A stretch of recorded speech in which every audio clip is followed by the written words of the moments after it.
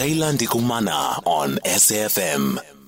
It is 39 after 4 a.m. If you've just joined us, a blessed and beautiful morning to you and yours. This is Sound Awake with myself, Shayla Ndikumana, standing in for Asanda Bete. It's about that time we get into the wellness corner, and this morning we're chatting the importance of proper ergonomics. Now, in our wellness corner this morning, we discuss the importance of proper ergonomics and how it contributes to employee wellness. Who is responsible for ensuring ergonomics at a company, and what are the kinds of dynamics to consider, and what people would be doing in actual fact when working from home. Joining us is the likes of Professor Andrew Thatcher, who is an industrial psychologist and certified ergonomics at Wits University and Chairperson of the Organisational, or rather Industrial Psychology. Good morning to you, Prof. Good morning. How are you doing? I am fantastic this morning. How are you? Doing well.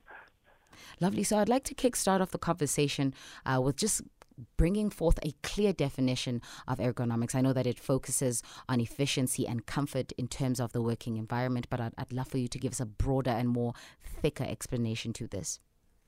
Sure. So ergonomics encompasses two different outcomes, effectiveness and well-being.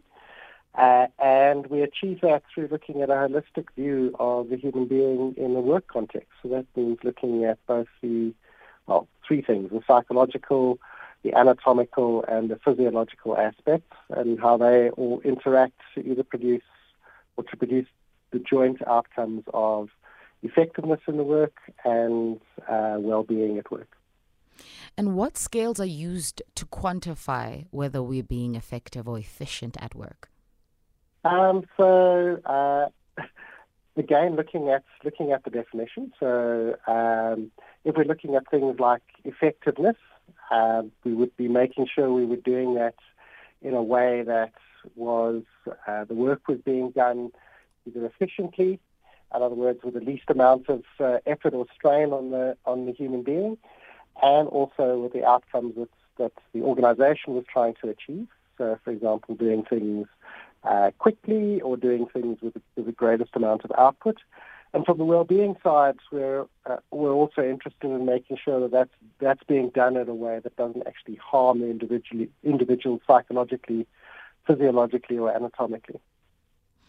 In terms of application and really ensuring that there is a level of ergonomic systems running in place within a company, who's responsible for that? So it could vary. There is a directive from the Department of Employment and Labour that every single organisation needs to have an ergonomics plan. That can be developed by a number of different people in the organisation, usually by the HR department or by a health and safety department, if it's a large organisation, or by people with the requisite skills inside the organisation who are able to do that. And if that's not possible, then that can be outsourced to someone with the skills outside of the organisation. At the moment, the Department of Employment and Labour sort of directive doesn't say who that person should be, but obviously, if it's an ergonomics plan, it makes sense that it is someone who has some ergonomics experience.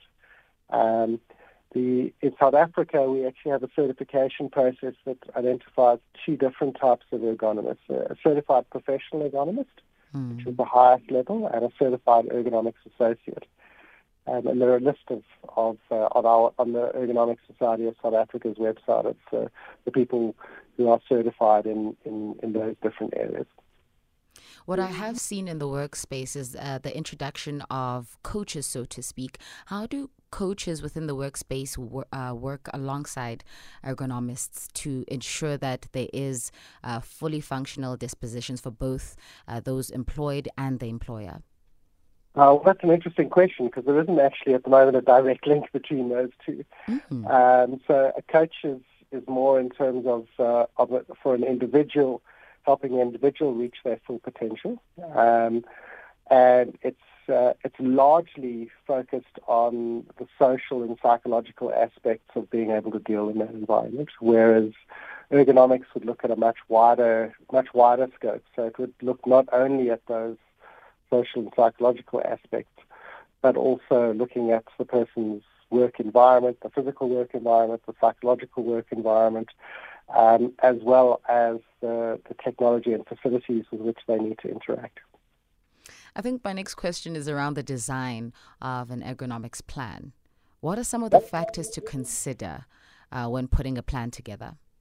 Okay, so at the moment it's called an ergonomics risk assessment, and the ergonomics risk assessment is largely focused on the physical aspects of a work environment. So it involves either a checklist or a walkthrough of an environment, work environment, to identify the various different risk factors which may be at play in a particular environment. So those include things all the way from repetitive tasks, particularly repetitive physical tasks, all the way through to hazards in the environment which might cause a person harm or damage their well-being. I think I then want to find out who's considered when creating this plan, when we are looking at the risk assessment. Is this only for permanent staff? Is this for freelancers, contractors? How are we factoring all kinds of staff members within a company? It is intended to be for every person in the workplace. So everyone from the CEO all the way down to workers and including visitors into the environment. So many organizations will have visitors or customers that come and visit the environment and that work environment. And an ergonomics plan or an ergonomics risk assessment, rather, should take all of those factors into account. Obviously, the most important aspects are the people who spend the longest amount of time in that environment. So it should be focused on the people who spend the longest time exposed to the potential risks or hazards within an environment. But it should also take into account those people who are occasional visitors to an environment. It's a little bit like if you think about a work site. The workers who are working on the work site are probably the most important people to take into account. But if you've got a visitor who comes and visits a work site, to say that they shouldn't be wearing the same safety gear as a worker is to put them at risk. And so you might apply the similar types of principles to any workplace. Lovely. And I think the next question is more around those who do have businesses and haven't really considered the ergonomics around their particular company. How can they access data, information, and assistance when it comes to hiring an ergonomist, so to speak? Yes, I mean, the simplest way is to visit the Ergonomics Society of South Africa's website. It's ergonomicssa.com, so that's ergonomics with an S and SA, so two S's in there, .com. And you can find a whole bunch of information there about ergonomics, as well as a list of certified professionals. And other types of material, including things like worksheets and what to do in a particular situation. And for even more information, there's also the International Ergonomics Association's website, which, for example, if you're